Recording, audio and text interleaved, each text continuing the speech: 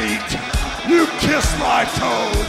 And up to here with decisions in the NWO. What are we doing here? Well, look who came crawling back. Welcome back to the first episode of Welcome to Thunderdome. I apologize in advance for all the hard cuts, my stuffy nose, a truck beeping, and our cats meowing in the middle of our episode.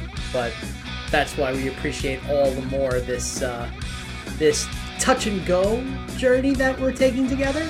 In this exciting second half, we have a bunch of Scott Hall and Kevin Nash shenanigans, sprinkled in with some Buff Bagwell and Conan, and a Goldberg match, along with the quote-unquote MMA bout with Larry Zbyszko and Eric Bischoff. But before we get into the second part, a special shout out to Dawnstar Video Games. They are a retro video game and otaku shop out of Richmond, Virginia, and these guys were at Kings County Brewing Collective, where Andrew and I frequent. We played some retro Nintendo 64 games, we talked some wrestling, and these guys are big WCW marks, and it was really nice to hook up with them, and they hooked us up with really, really nice glassware. So special shout out to those guys for showing us some love.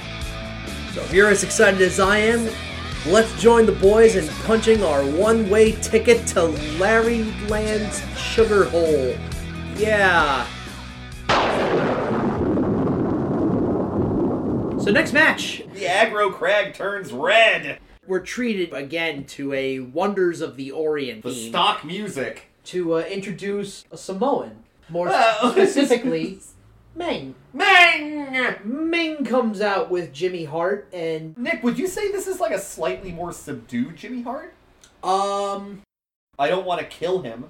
So that's a step up from where he usually is. Meng, apparently one of, like, the great lunatics in professional wrestling. Yeah. Just a complete, insane, crazy person. Who's he wrestling, Andrew? He's wrestling... Well, it's Giant! Just Giant. Drop the. It's smoother. But he comes out and, like, Yeah. they got a green wash on him. He looks like the Jolly Green Giant. Oh, shit. He's even got, the shit. singlet and everything. It's really bad. It's strange in a way that they decided to have both of these guys come out with these, like, washes over them, and it doesn't do anybody any favors, I'll say that. This is a typical big boy. Well, big boy, medium-sized boy. Big boy, slightly less big boy. Meng is the medium boy, and Giant is the big boy. I want to go, like, hit by hit, but, like, there really is nothing happening in this match. He's only here to just do two things, which is chop you until your ribs cave in. Yeah, and then hit a choke slam. And that's big the choke whole slam. match. I think 2 minutes, 30 seconds this match was? Do you really want to watch a longer Big Show match? No, but I do want to see a Big Show match like this one, where he almost power slams Jimmy Hart into the mat. Oh my god. Which is awesome. And he lifts Jimmy Hart over the ropes like a Miracle on 34th Street Santa Claus. What do you want for Christmas, little boy? But he gives one to Meng. But the thing is, like, Show lands on his knees when he does it. Yeah, it's really cool. It's a variation of this choke slam that we obviously don't see him do anymore because his knees are all fucked up. But even at this size, and he is looking pretty chunky here, he's going to get bigger, but you can tell he's already starting to slow down a little bit, even in 1998. And I'm thinking, if only he could have, like, sat out. Yes. Did, like, a sit-out choke slam. I would be more concerned about his tailbone. Do what happened with Austin and just have your spine compressed. Yes, it wouldn't work. I like to make note here that Meng was doing the X-Pac Kung Fu Meng hits a move and then does the kind of like, whoa! And you know what? It has the exact same go-away heat. Yeah, nobody likes it. It sucks. I mean, I know Meng is supposed to be kind of a bad guy at this point here, but people just hate him and they don't want to see him. It's not good. No, it's because, you know, he's just... Meng! He's just it's Meng. Exactly. There he is. And he got chokeslammed by Big Show, and then he died. Good match. Nah, it was alright. Yeah. It was 6 out of 10 if I've ever seen one. Alright, let's move on. we have Steve McMichael. Oh my god. Uh, The most creative wrestler name I have ever heard. You would think, but he actually got around in WCW. Alright, Nick, lay it on me. Who is Steve McMichael? Before he was a wrestler, he not only played for the Bears, but he won a Super Bowl with them. What? Yeah, he was on Mike. Is he on the Dicka team? He was on Ditka's Bears. Oh my The god. 1985 season. What the fuck? Yeah, career highlights for Well, that- Steve McMichael. That's his career highlight, is he won a Super Bowl. Not only that, he is a two-time Pro Bowler, two-time first-team All-Pro. And best ponytail in the NFL. A ponytail that I would die for. That is amazing. Yeah, he was in a couple really good angles. He was also a member of the Four Horsemen and held the WCW United States title, if you can believe it. What? Yes. Wow. This There's guy. like a whole generation of shit on this show that I totally missed, and like this is all of it. Yeah, and this is just like the spark notes. After Steve McMichael takes his two first names ass into the ring, out comes the genetic jackhammer, the Jewish golem. It's Goldberg, my hero, the only Jew with a tribal tattoo. He's gonna be fed to Goldberg in this match. Spoiler alert, everybody. Yeah, But, spoiler alert, Goldberg wins. but Steve McMichael, he gets a lot of good offense off on Goldberg. He as- does a tope as soon as the match Yes, starts. as Goldberg is taking his long walk down the ramp into the ring, Steve McMichael says, "Fuck that, I'll have none of that," and dives through the ring ropes into Goldberg, and it works, and he, like, Irish whips Goldberg into the 2,000-ton steel stairs, and for a moment you're looking at this like, this is a Goldberg match? Like, I'm shocked at how much offense Steve McMichaels is in, but he WCWs himself and throws Goldberg into the ring and leaves himself outside to chase him, which is the opposite of how that's supposed to work. And Goldberg, again, throughout the match is just more of like signs Throughout the match, like- signs of strength. And, Yeah, you know, basically the minute Steve gets into the ring, Goldberg hits him up for the jackhammer, and that's going to be the end of it, basically. not before Goldberg does this really awesome leg scissor roll up. Yeah, Like, this actual weird, like, fucking this, like, moves. wrestling maneuver. It's like a roll-up, but he does it while he's jumping, and then he locks in the worst leg bar, or I guess it's a knee bar? I don't even know what this lock is supposed to be. But Goldberg doing submission moves is something I think he would quickly phase out of his repertoire. Yeah, because he's not, He's not good at it. Like, Actually, let me send it to Brain, who says, well, it's not a direct quote. If he had, with his size, has mat smarts, he could be unstoppable. yeah, but he doesn't. You know, that's the thing. Like, Goldberg can barely do the two moves that he knows. Yeah, I'm not gonna lie. I think Brain kind of, there was a dig at him a little bit. Watching him try to do like a figure four or whatever that was supposed to be. It was like a rolling scissor block into like a knee bar. It was a cool move until he like tried to do the submission hold itself and totally biffed it. So after this really cool little like flash of a move that he has, McMichael breaks out of the leg lock and then does like these jumps into the back of his legs, and he just gets cute with the little defensive tackle maneuvers, like totally trying to flip him over. But, it's all for naught, because Goldberg hulks up, does his spear, which is the best in the game. I don't think his spear here looks as good as Steve McMichael's like running chop block that he does. And maybe part of it is just Goldberg being like, this is thunder and I don't give a shit, but kind of a lazy spear from Bill. But, he gets him up pretty high for a solid For the jackhammer. Yeah, the for jackhammer 1, 2, does look 3. good. Yeah, and he does the jackhammer for the 3, and he puts him away in a paltry 2.5 minutes.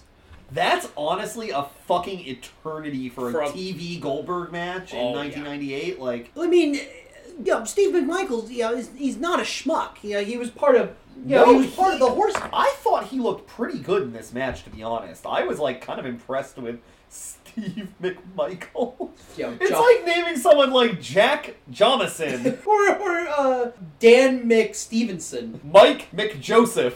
So that was fine. They gotta introduce everybody, you know? Exactly. We gotta get their shit in.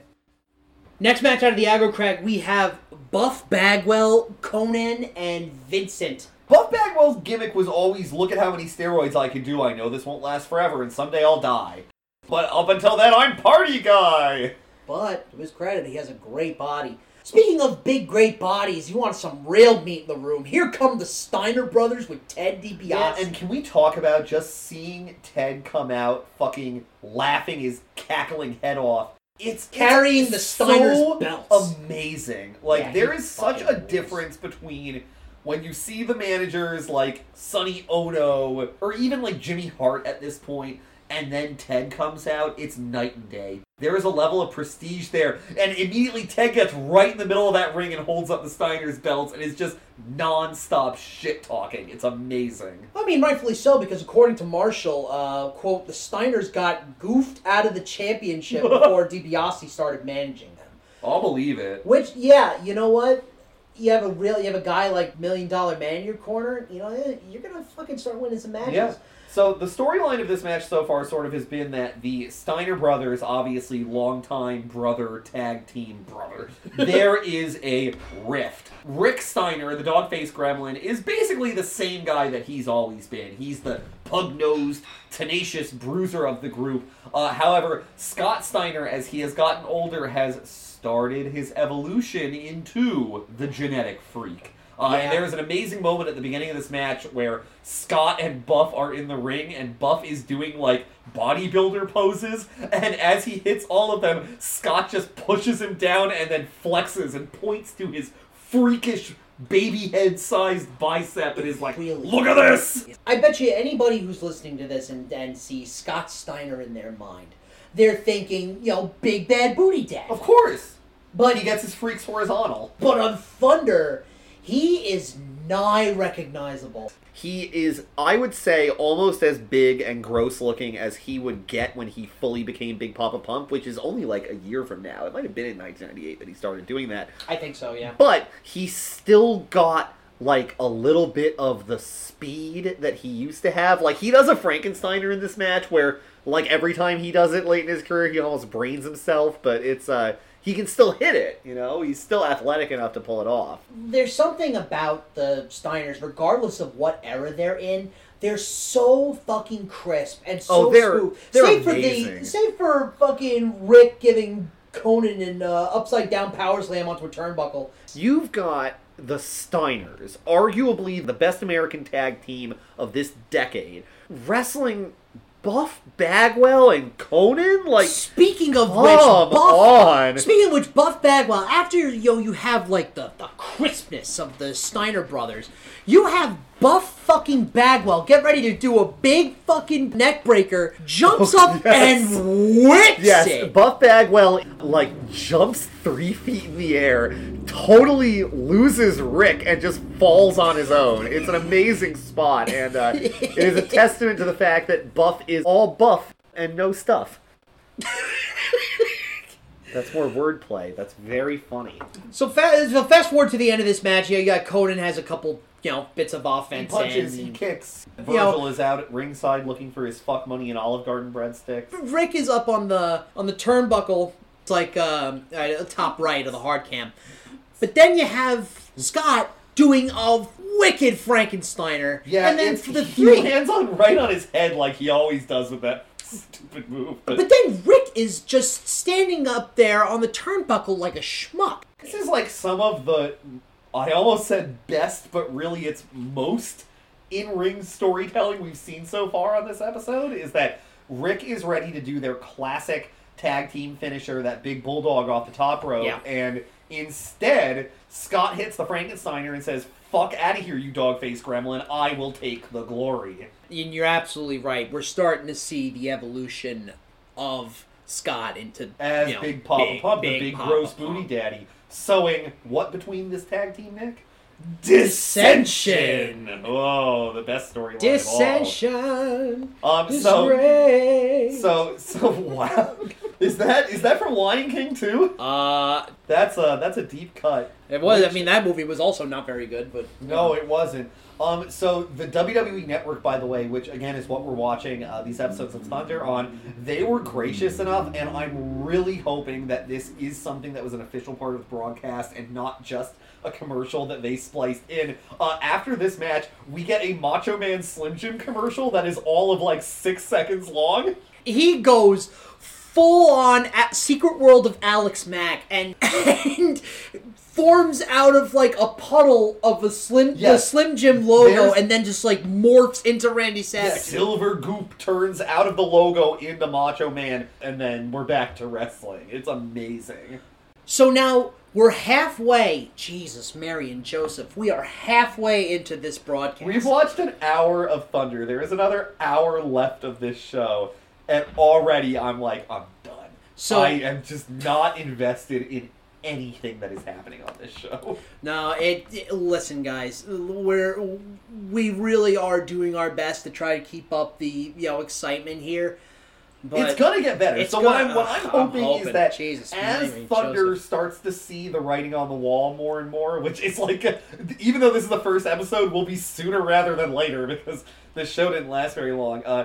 I just can't look away from Bobby's pumpkin-colored shirt. It's incredible. It's so, yeah. Bobby Heenan looking like the spirit of Halloween out here. So we get a flashback in the middle of the episode back to Starrcade 97.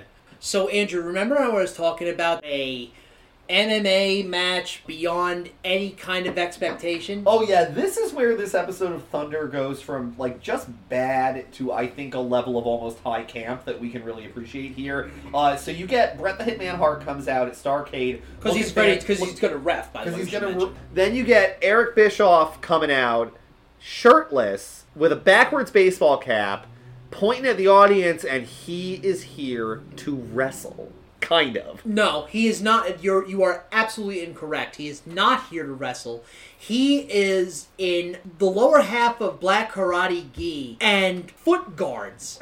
This isn't a wrestling match. He is going to fight Larry Zbyszko. He's going to fight a man 20 years his senior. And Scott Hall is just clapping and he's pumping him up like he's ready to be witness to the weirdest friggin' match of this show. And thank God you're watching this match for free. And the crowd, because I would not have paid for this shit. The crowd is like into this. There are all these signs like Bischoff is wrestling. Like I'm wondering if it's more like Eric Bischoff. It's like the way people feel about like Tony Khan or Cody Rhodes now, where like they're giving him pops less for his wrestling and more for the fact that, like, you're running this good promotion that we all like. It's the novelty of him being out in the ring. To me, that is the only explanation for why anybody would make an Eric Bischoff sign. You know? Like, that's gotta be the only reason.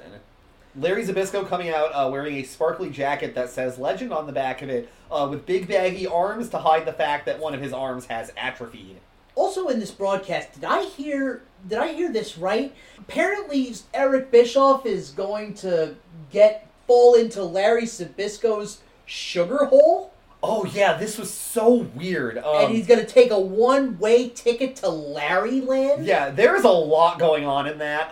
And there is a great sign, Bischoff fears Larry Land. I do too. I don't want any part of this old slippery guy. No, Larry Land is a really, like... There's another great sign, hey Eric, ew, that's gross. Which I have the same reaction when I see a shirtless, Oh my goodness, we're ready for a match of a lifetime. And he will essentially be wrestling one-armed. Again, he is not wrestling. He is fighting. He is fighting Eric Bischoff. Yes, and for those keeping score at home, Bret Hart, the man who was explicitly signed to be the face of this show, is out here in jeans and sneakers. Not wrestling. Not wrestling.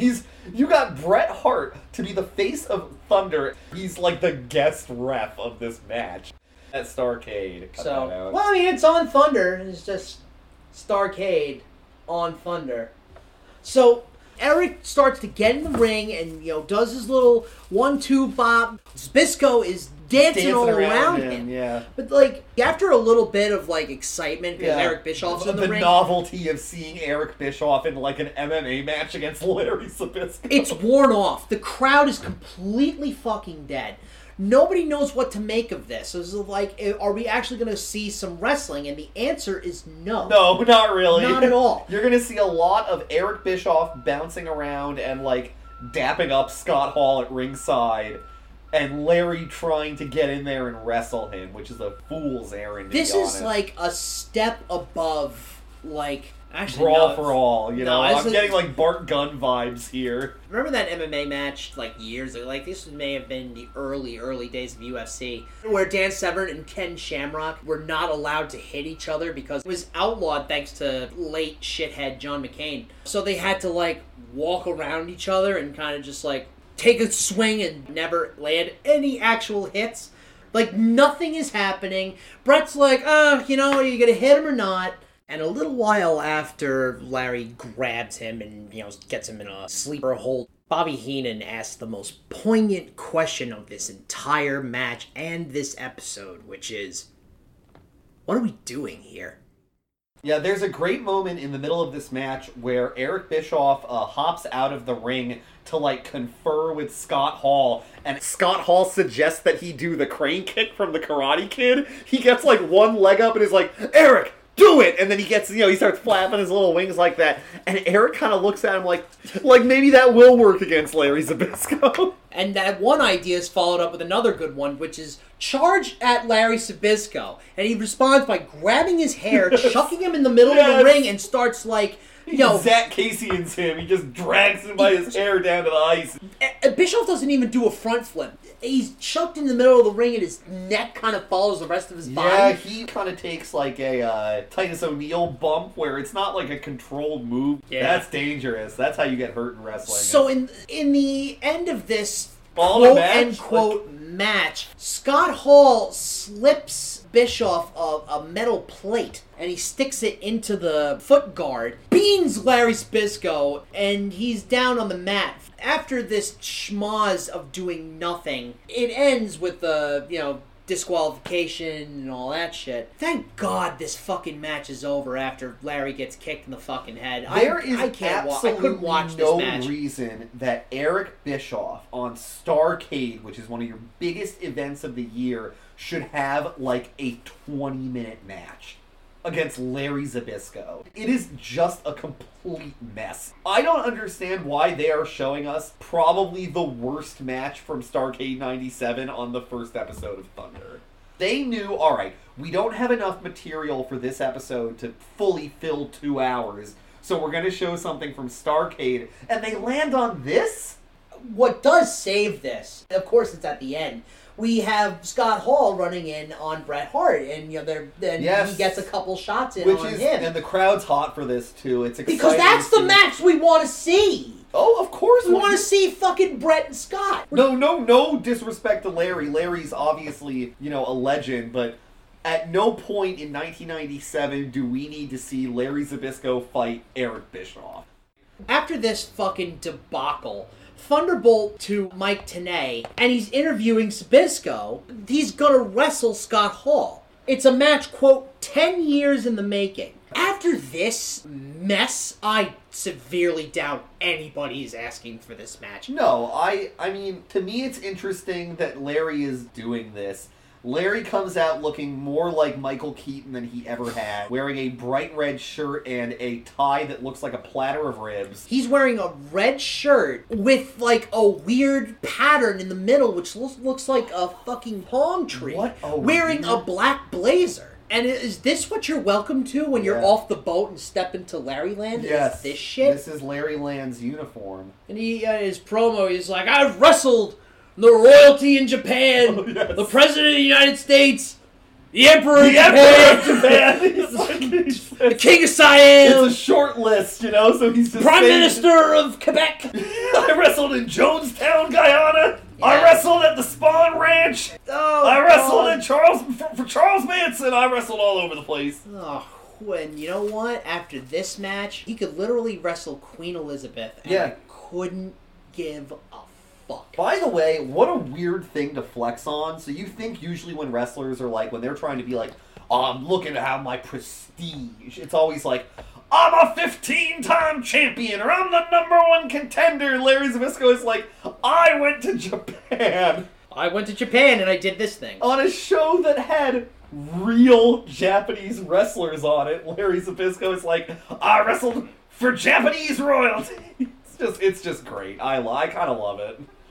So now we have a next match with the the Meng himself, The big Meng, the bad Meng. Scott Hall. Sometimes the sad Meng. Scott Hall comes out of the aggro crag in his black and red Manos the Hands of Fate job. Oh, I'm so glad that you scouted this because I don't know, I wasn't sure if I was going to be the only one that noticed this. If you have ever seen Manos the Hands of Fate, famously a Mystery Science Theater episode, as well as just one of the great bad movies.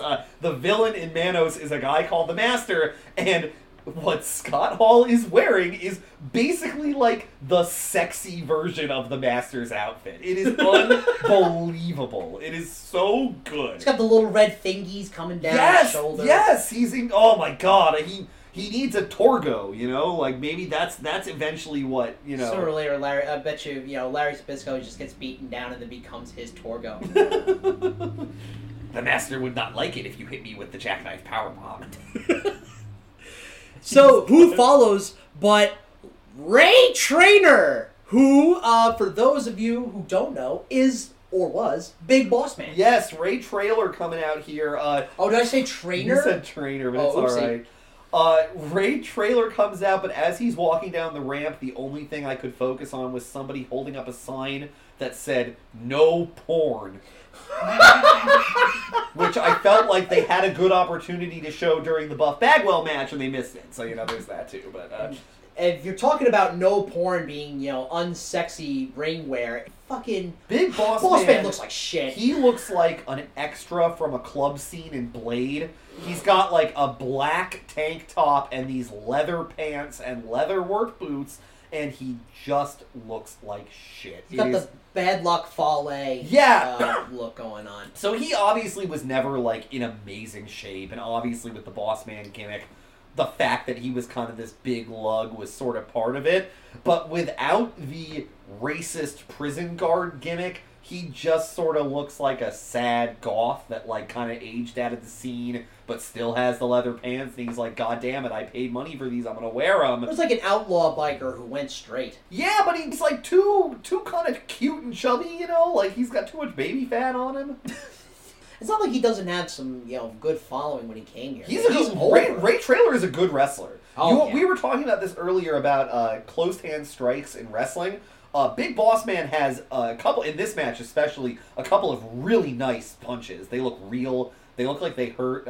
Traylor, obviously, kind of one of the more underrated wrestlers of this generation. If you had told me at this point in time in 1998 that Big Boss Man would be dead before Scott Hall would, I would be like, you are out of your goddamn mind. I would not have taken that. So in the middle of this match, we have the typical back and forth. He gets a couple power moves on Scott, and Scott sells it like a fucking boss. The story in this match is that he's trying to egg on Larry Zbyszko. Look at what I'm doing to this washed up old fat guy. I'm gonna murder you, Larry. Of course, it doesn't work. Traylor, he goofs out Scott Hall and hits him with the trailer spike, which is a Boss Man slam, but it kind of looks like a whoopsie uranagi. I always feel like they missed a chance by not calling it the trailer hitch. The Boss Man slam is the STO, but I want to make this note here. The reverse STO, I fucking hate it. Everybody hates it. It should never be done ever. It just, and I know everybody says this, but you're giving yourself a rock bottom. It's the worst move in wrestling next to the Saxton Nation. Don't at me. How am I supposed to believe this is anything other than you landing on your face? Just do a DDT. If you have the guy's arm over you as you're hitting the mat, you're taking a rock bottom. Yeah, but Ray Traylor gets the upset over Scott Hall. It's a big schmoz. It's exciting to see Ray in this promotion. He's still operating at a pretty good level here despite the gimmick change, and it's nice to see him. Always glad to see Boss Man. Good to see you, Boss Man. So directly after Boss Man, we get another sort of specialty of WCW, which is a Flavors of the World match. I'm really excited to talk about this next match, Andrew, because Hoovy comes out of the aggro crag next, and I'm just like, thank God this show picks up a bit, because we've had segment, and then that nightmare, which was that Larry Zbyszko Scott Hall match. Oh my God, not Larry Zbyszko, I've got Eric Bischoff and Scott Hall. I thought of them two at the same time because coming into the ring together, it's like his big brother ushering in his little brother. Scott Hall looked like Eric Bischoff's dad. coming down to his baseball game, like, all right, time for you to beat up this old man. He's like, this the kid that bullied you? Oh, come on. Eric Bischoff, yeah! He's like, he's a pushover. You've been taking those Taekwondo lessons, Eric. Spin kick him. You've got kick pads on. Go. You did so good at the practice. Anyway, thank God you're here. We got an honest-to-God Lucha Libre match in the middle of this. And again, I know we said this for the Japanese match earlier, but part of what's so cool about WCW in this era is despite all of this sort of bullshit going on, they are uniquely committed to showcasing styles of professional wrestling that you don't normally see on American TV.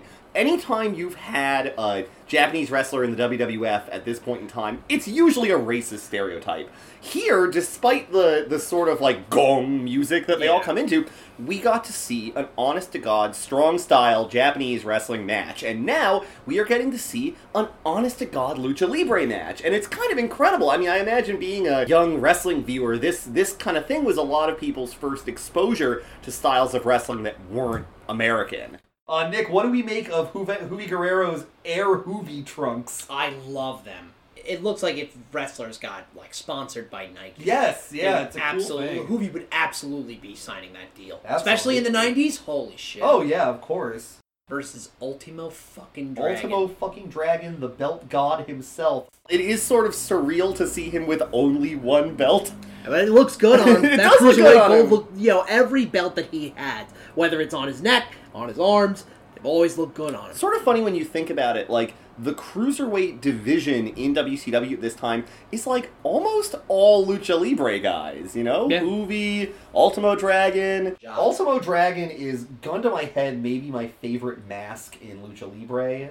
The combination of, like, samurai imagery and, like, classic Mexican Lucha Libre shit, I think is so cool, and he just always looks awesome, and it's a guy who took flamboyance in Lucha Libre costuming to a new level. And he just looks sick. He looks so good. And this isn't a throwaway match. Like, this is a really good match. No, we get a real cruiserweight match here. Juvi and Ultimo have, like, a fucking barn burner. And you get all the hits. You have Ultimo doing a moonsault, and Ultimo was getting him up for, like, a power bomb, and then Juvi changes it into a DDT. And then Juvi ends the match with the 450 splash. So crisp. Yeah, it's so cool after having seen, you know, this is an episode where we have, like, Big Boss Man, Larry Zbyszko, and not, like, no shade against those guys, but what we're seeing in this match is such a different kind of wrestling. And I would also imagine this is probably most people's first time seeing, like, a 450, because I can fucking guarantee you nobody on WWF at the time was doing this. Like, yeah. No, Juvi, I think, was, like, the only guy doing this move on TV. At the very least in, like, American wrestling. Oh, for you know, sure. I can't think of anybody else that was even attempting something like that.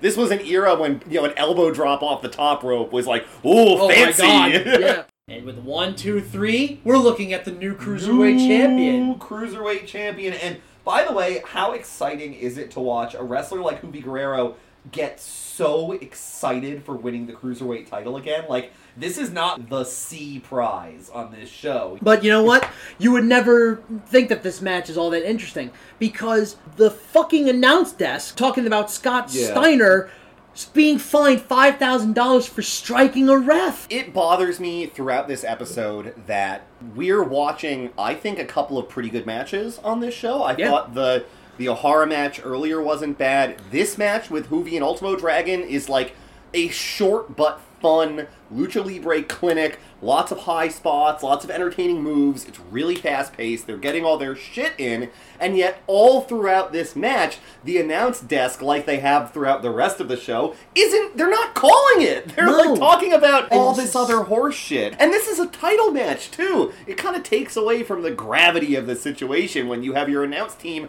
basically telling you, this doesn't matter. Which is kind of weird coming from WCW, which, you know, when they promoted their belts from the big gold belt down, NWA does this too, but they always put emphasis on the belt. Yeah. Like, they always show it on TV. Mm-hmm. Like, this is what you're paying to see. It's given a status that I think is higher than in other wrestling promotions. You Absolutely. know, WCW kind of separated themselves as WWF is the company for kids who want to be entertained, and WCW is an athletic competition. It is closer to pro fight sports than it is children's entertainment, which Yeah. is what they kind of thought WWF was. Now, hilariously, those roles would switch in about 1997 or 8 when you had the Attitude Era starting, and WCW had sort of blown their load, on what was supposed to be a dry run, and now they've got something of a mess on their hands. WCW was just too big for their fucking britches. Yeah, they had a lot of success. They are probably the most stacked roster of this time. When you think about who's on this show, even in this match, Juvi and Ultimo Dragon are two legendary lucha wrestlers, and they're just like in the middle of this show, just out there. It's in a way, it's kind of incredible because it just shows you how many good wrestlers are signed to this company. This episode is almost 2.5 hours, and they can't get even half the roster in. Yeah, we know it's the B show. Don't treat it like it's the B show. You have to present it as if this is going to be just as important as everything else. When SmackDown premiered, it had a similar feel of, well, it's not Raw, so why should we watch it? And they did a great job of doing brand-specific wrestlers, guys that would only show up on one show. And WCW, despite saying stuff like, oh, Bret Hart is going to be the face of Thunder, they would break their own rules and guys would show up on Nitro and there wasn't a reason to watch it, basically. They didn't give anything to make it special. Speaking of special, and speaking of Bret, and speaking of Hart, Ooh. Guess who we got next? Who do we got next? Lightning bolt transition to Iron Mike Tenay. Oh, in-ring interview extraordinaire. In-ring interview with Bret Hart. And at the top of the show, they were talking about Ric Flair and Bret Hart having a match.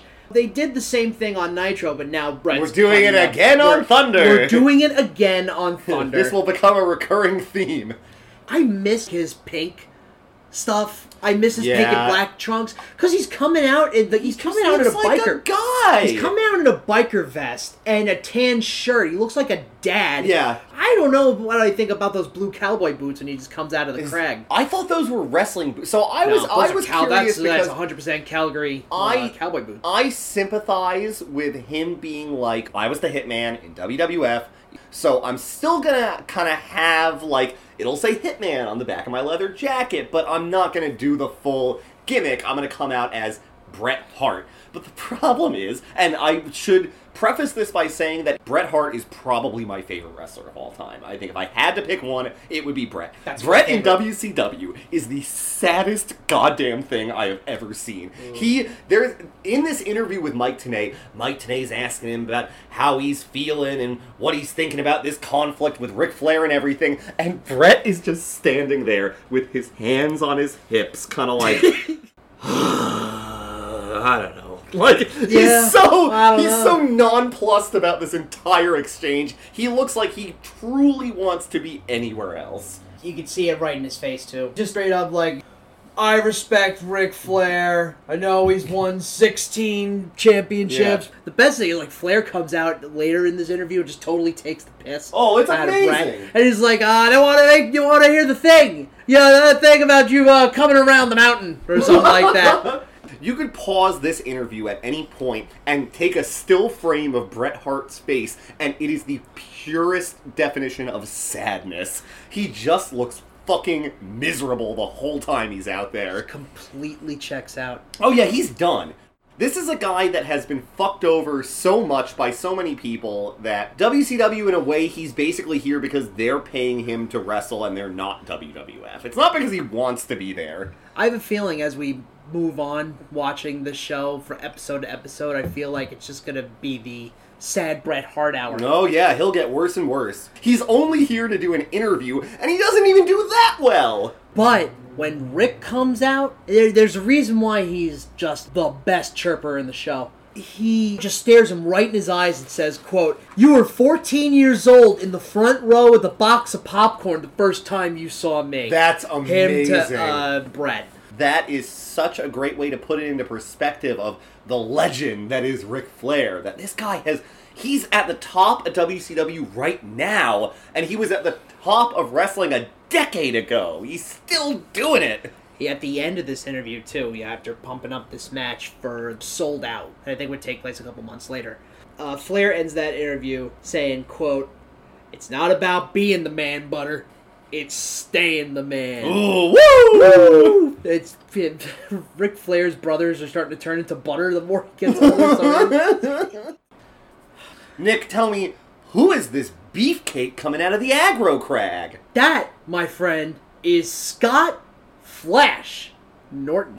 Is he a flasher? Just a flash in the pan. So Scott Norton is kind of one of those tertiary NWO guys where like, oh, it's Conan, yeah. And then there's another level below it and it's like where you're getting like the Bushis, you know, of this organization, the schmucks. Scott Norton is one of said schmucks. He comes out wearing a NWO vest and like plain black trunks, and again, it really looks like some security guard at this venue put on an NWO jersey and was like, let me join! And he's got shaved sides of his head and a big, long, greasy mullet. I think Scott Norton might be my favorite wrestler. He looks like he tried out to be one of the Nasty Boys, got rejected, and then went to WCW. I mean, that's the career choice I would have made, too. Oh, yeah. I would have been a Nasty Boy. I am a nasty. Yeah, let's be honest. We're Nasty Boys, but without the... We're the Nasty Boys. We're nasty, but we don't really wear it on our sleeve. Not like those boys. The Nasty Boys. Scott Norton kind of shuffle his way out there, looking like a fucking plumber. Out comes Lex Luger, looking like Adonis. Yeah. Just fucking marble. Staring down the barrel of the camera like, I really gotta wrestle this fucking guy. The benefit is that he's got a cool 5 o'clock shadow while doing it. Yeah, this looks like Lex has kind of been on a binge a little bit. He went to Jim's Steakout in Buffalo at 3 in the morning and got a chicken finger sub, and just it looks like he's fucking regretting it. He's like, I don't know, why did I order fast food at 3 a.m.? Like, my body's a temple. My body is a temple, and I just want to destroy it. And Scott Norton does a schmoz on the outside of the ring. The announce panel's talking about Luger's interference with Macho's match at the start of Thunder, and they're saying, oh, he might be all too discombobulated after, hitting Randy Savage with the chair. It's like, what does he have to be tired about? Right? He just bashed him in the back of the head. He wasn't even in the match. He literally did a run-in with a chair, hit Macho, and that was it. He got beat up like last week. Oh my god. Scott Norton does a shoulder breaker, and that's his finisher. Yeah, but every time he does it, he basically just drops the other guy on their neck onto his knee, and it looks so fucking dangerous. There is a moment in this match where Lex gets Irish whipped into the turnbuckle, and he's got his arms draped over the ropes, and the camera is centered on his face, and he visibly sighs. Yeah. He's like, oh, I gotta fucking wrestle Scott Norton. Thunder, like, oh my god. And then, after wrestling Scott Norton on Thunder for, like, legitimately maybe 60 seconds, there's a run-in from, is it Buff Bagwell? Yeah, Buff Bagwell runs in. Pearl Harbor's Lex. We were just talking about the tiers of NWO. We have not only Scott Norton, the innovator of the Get Out of Here, which apparently no one has ever kicked out of. He puts Scott Norton in the torture rack. Then he puts Buff Bagwell in the torture rack. And then Macho tries to come out and reel his goons back in. Yeah, brother. That's Hogan. Macho also said it, though. He did. Everybody said brother. It's true. Except for Ric Flair, who said butter. Butter. But Dr. Woods, butter.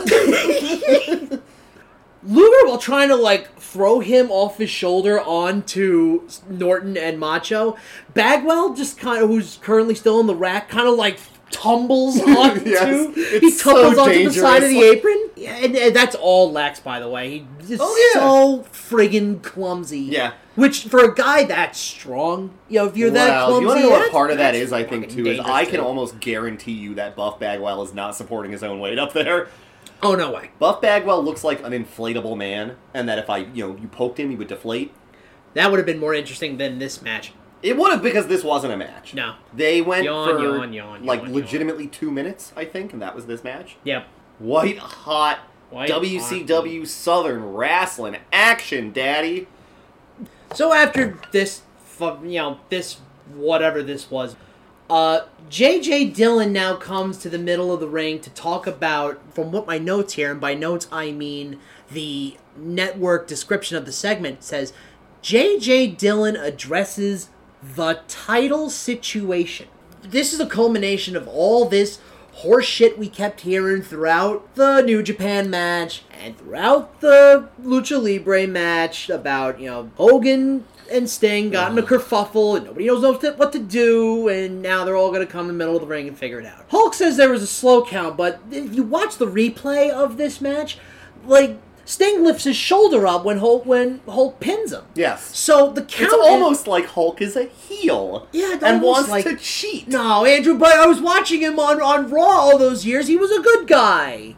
It's awesome. As they come out of the aggro crag, it's Hogan, Bischoff, and then the Goons. So you've got Conan, you've got Virgil, and then you've got big sexy Kevin Nash taking up the rear, and as he's walking down the ramp, Hogan is clapping his hands like the fucking Florida Gators taunt and going 1, 2, 3, and then he does it again when he gets in the ring, and then he does it again when he's talking to J.J. Dillon. Hogan clearly thought he had one cool move that he came up with here, and that was it. He also does I wonder what's gonna be talked about here. He's very coy and very, There's actually an shitty. amazing moment in this segment where as J.J. Dillon is talking to Mike Tenay in the middle of the ring about the decision and this whole issue with Sting and Hogan stands directly in front of Mike Tenay and J.J. Dillon and does a flex. He does his Hogan poses. Yeah, this is which again, wow, way to tell me that this doesn't fucking matter. Yeah, this is Hogan's company. This is the whole Hogan show we all have to stand applaud. Truly. Now, they're gonna cut to this match. And all these people probably saw the show. They probably saw Starrcade. Nobody is coming to Thunder not knowing about kind of what they're getting into. And everybody that paid to come see a wrestling show know what Nitro is about already and want to see more WCW wrestling. They're going to watch it again. In a show when we've already had a 20-minute replay segment from Nitro. Let me do a little bit of play-by-play quick because this is not the whole match, but this is the end of Starrcade 97. So Hogan stomps out, Sting outside the ring. Lightning strike segue to Hogan connecting with an atomic drop, an Irish whip to a big boot, and then starts hot dogging before he hits the Stinger with the leg drop. He goes for the cover. 1, 2, 3... No! Sting lifts his shoulder up. The cameraman doesn't catch it. But who does? Who do you think, Andrew? Who do you think comes out? Ric Flair! No, the other one. Sting! Nah, his name rhymes with het fart. Owen! Yes. Owen Hart comes out. Owen Hart comes out. Oh, it's Bret. It's Bret. Bret comes out. He tells Bret, the living embodiment of the rules. Yeah, he doesn't let the timekeeper ring the bell. He decks the timekeeper. Like a face. The hit that Bret gives the timekeeper, he just gives him a push with his elbow. And he does this hilarious pratfall to the ground. The timekeeper lifts both of his arms and just goes, whoa! And it just faints. I give him props, though, for keeping his arms stuck out as he hit the ground. It is awesome. What a silly show we're watching. So, Bret grabs Hogan by the hair in his butt and tosses him back into the ring where Stinger is waiting for him. Crowd pops for Bret taking charge, and Hogan, he does a little twirly number in the corner and is like, I don't want to fight you, brother. Stinger's ready to finish this match for real. Oh, yeah, he's like, get the fuck out of here. Yeah, so as Hogan's cowering in the corner, Stinger gives his woo call, tosses him to one corner, punches and kicks him, and then tosses him into another corner, and then he does a really good Stinger splash. Yeah, it's always a good Stinger splash. Guess who shows up to try and stop Sting? Buffy and Norton, they show up to try and stop him. The schmucks try to stop him. And then, Bret is getting all these guys in order, but Sting grabs Hogan by his leg. They're in the middle of the ring, right? Mm-hmm. Stinger points to Bret, gets him in the sharpshooter. Ugh. He gets it in, too. The announcer is calling it the Stinger Deathlock, but no, not when Bret's there. No. Not when Bret is standing right in front of you and you point to him. Yeah, really. That's the sharpshooter. And then, lo and behold, Hogan taps. Yeah. So that's the end of the match. And we kept harping on Bret being the referee for these dopey matches. His count is the count. Mm-hmm. That's it. Match is over. Locker room comes out to celebrate, and everybody's really excited. La Parka comes out in a Tommy Hilfiger long sleeve and a fanny pack. Yes. That's how you know. Like That's how you know it's the 90s. he had to, he didn't throw his fanny pack in his locker. He ran out and he had to celebrate. La Parka's a germaphobe. He keeps all his little Dove hand sprays in his fanny pack. It's just full of peanuts, so he's snacking. He gets hungry in the middle of a match. La Parka, who's still alive, by the way, not the La Parka who just died. Rest in peace. Not the dead La Parka. No, not him. Oh my god. So back to Tony and the gang, and Big T talking about the most controversial 48 minutes in professional wrestling. What are you talking about? She's fucking rich, because we're in a post-Montreal Screwjob world here. And guess what they cut to next? What is it, Nick? It's their rematch from Nitro. Guess how the match ends? How does it end, Nick?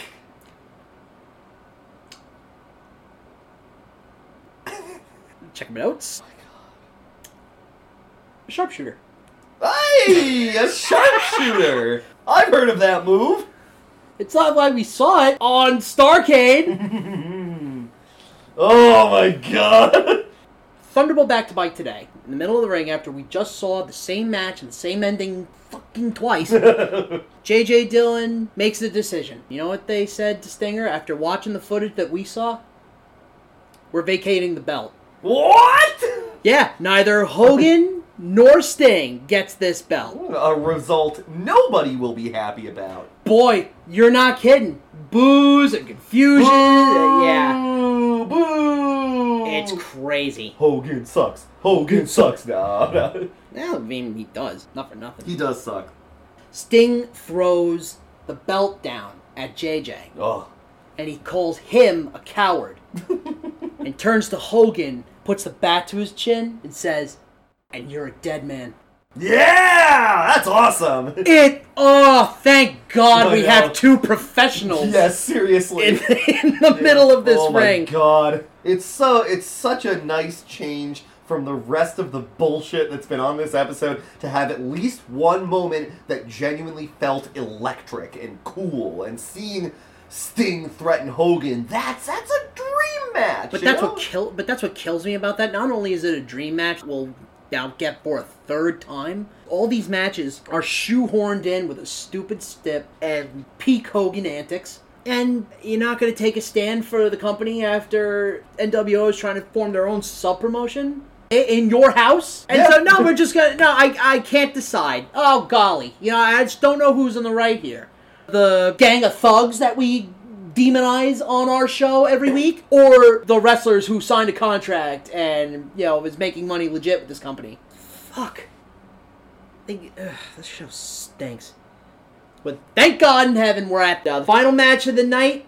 Who comes on out of the aggro crag? Motherfucking Diamond Dallas Page. I know. Baby. The hero himself. He's like the saint of pro wrestling. He's easily on my top 5. I grew up watching him on the sparse episodes of WCW I would see. So the biggest WCW wrestlers in my mind were Sting and Diamond Dallas Page. I mean, Diamond Dallas Page, I think, even now, if possible, has a bigger reputation than he did here. So DDP in WCW is an enormous star, and he's a big draw and everything, but if anything, his status in the wrestling world has only grown since he stopped wrestling full time. That DDP yoga? I have that app, dude. Saves lives, yeah. I have that app, dude. DDP is the reason your favorite wrestler is still alive.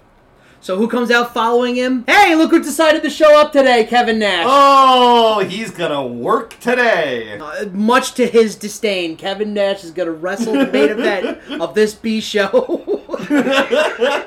For 10 minutes? Yeah, not even. Oh, generous. Yeah, generous 10 minutes. This match. I don't know how long this... my brain turned into fucking soup by the end of this episode. Yeah, this was not an easy watch. No, all 2.5 hours of this shit. So, maybe... Yeah, this... It, legitimately is, less than 10 minutes. Yeah, this match is, 8 minutes, 30 seconds. What kind of match is it? As Shivani says, big, methodical, and slow. boring. Dead as a doornail. Yeah. I do love Kevin Nash picking up the belt and putting it on his waist, and that kind of shit heel buffoonery that he does. That's the one thing is awesome great. until you have to watch him wrestle. There's just a reason why he was the lowest drawing champion in WWF. Even when he's at his physical prime in the mid-90s, before all of his fucking knee problems and him tearing his quad 800 different times, he still could do some moves. But he never was going to be the guy. He's a guy that is insanely charismatic and probably should have just been an actor, I think. Get that John Wick money. So we got to swing. We have cool shit from DDP off the jump. He does get his shit rocked in this match, but we get a swinging neck breaker early from him. A couple of really nice, fluid chain wrestling in the as fluid as it can be. We start the match with arm ringers, typical back and forth. We got some good hits too, but it's Kevin Nash just beating the shit out of DDP. Yeah, and this is the main event of the first episode of your brand new show, is the babyface doing all of his moves here only to then get obliterated by Kevin Nash at the end. After a big elbow drop from Kevin Nash, DDP kicks out. And he still gets creamed and won't quit. Hogan's chirping on the side. But then DDP, he's going for a diamond cutter on Nash to finally give this match an end. And then Hogan interferes with a gut shot. And then the bell rings and the fucking match is over. And who comes out and tries to regain order?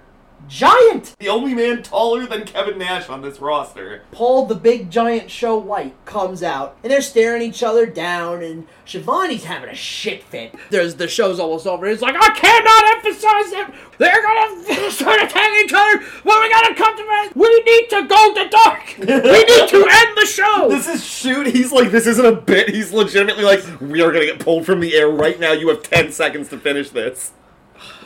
Shoot or not. Still bullshit. Kevin and Show are staring each other down. Fadeaway jumper. Fade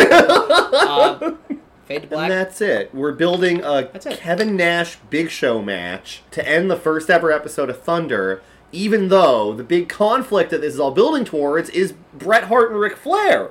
Or Hogan Sting, and we're ending with Kevin Nash? Or at least everything else is, inconsequential.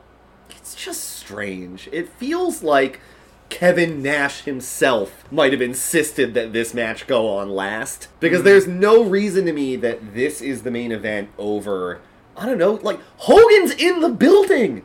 Ric Flair is in the building! I don't know. I don't know about it either.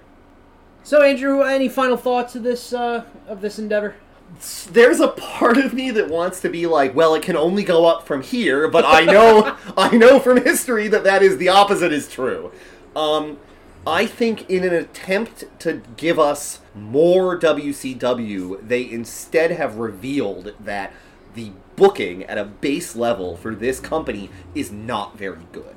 And that part of what made Nitro such a must-watch show was star power, and it was the wrestlers that they had. It wasn't necessarily the storylines. So if the purpose of having a B show in the first place is that, we need more time to continue storylines that are happening from our A show, Nitro, this is not that. There's half of the episode was recaps of stuff that either happened at a pay-per-view, or it happened on Nitro, and we're gonna see it again on Thunder, and the other half of the episode were little, nothing 5, 6, 7 minute long matches. So you kind of don't get anything out of this, and it's clear from episode 1 that this is strictly because they were making a lot of money on Nitro, and they thought, well, we can probably suck some more views out of this by adding a second show for Thunder. But if I were sitting down in 1998 to watch, oh my god, first episode of a brand new wrestling show, and this is what I watched, I don't think I would have kept going. What reason have they given me to watch Thunder? I can see more of my favorite wrestlers, but they're not going to be doing anything, or it'll be like a recap segment or a shitty in-ring promo. There's no reason for this show to exist outside of the sort of crass, we need to make more money. It's that kind of thing. But even that didn't work, because this shit only lasted for 3 years. Or died an ignominious death with the rest of the company. It's a testament to man's hubris. This show, to me, when I first watched this, I'm just like, we may be going the negative route, just for the yucks, for the gags, for the cast. But what if Thunder is actually just a world of possible booking that could be really good, and this is just testing the waters of that? And that would be cool if there wasn't bullshit. Half of the stuff either comes from nowhere, goes nowhere, or I just haven't cared enough. I didn't enjoy the show, Andrew. No, I didn't either. It wasn't very good. I give it exactly 2 out of 10. 2 out of 10 is honestly generous. Because if you asked me, Andrew, I have 2 hours to kill. Should I watch this episode of Thunder, and why should I watch it? I don't know that in good conscience I could tell you that there are reasons to sit down and watch this show. If I were watching this in 1998, I would have just told you, and just tune into Nitro. If I were like the biggest Hoovy fan ever, I would watch this because it's a time that he won a title, right? Yeah.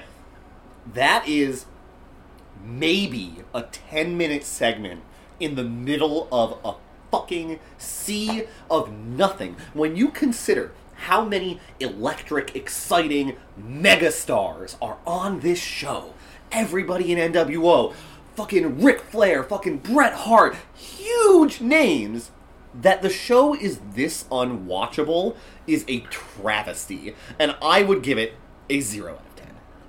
Like, watching this was a harder watch for me than, honestly, maybe any other wrestling show I've ever watched. You know, when you're watching, like, old TNA, it's campy, like wrestling should be. This is bad, but it's boring. And that's almost worse to me.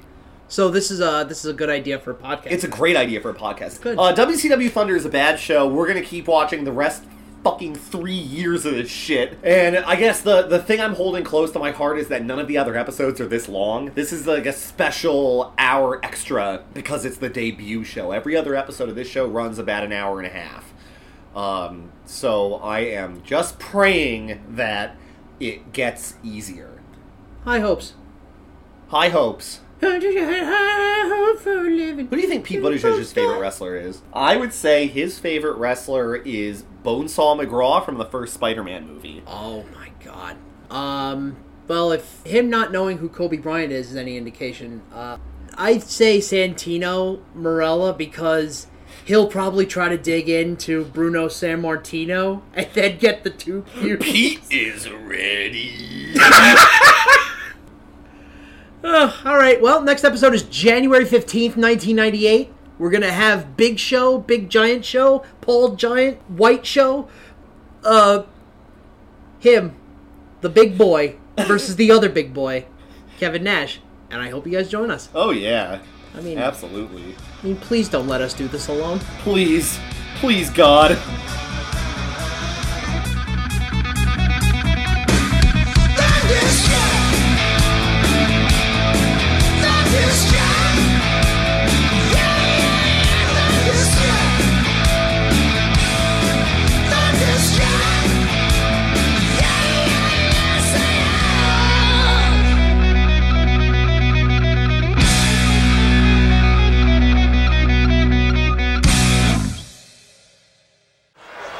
What are we doing here?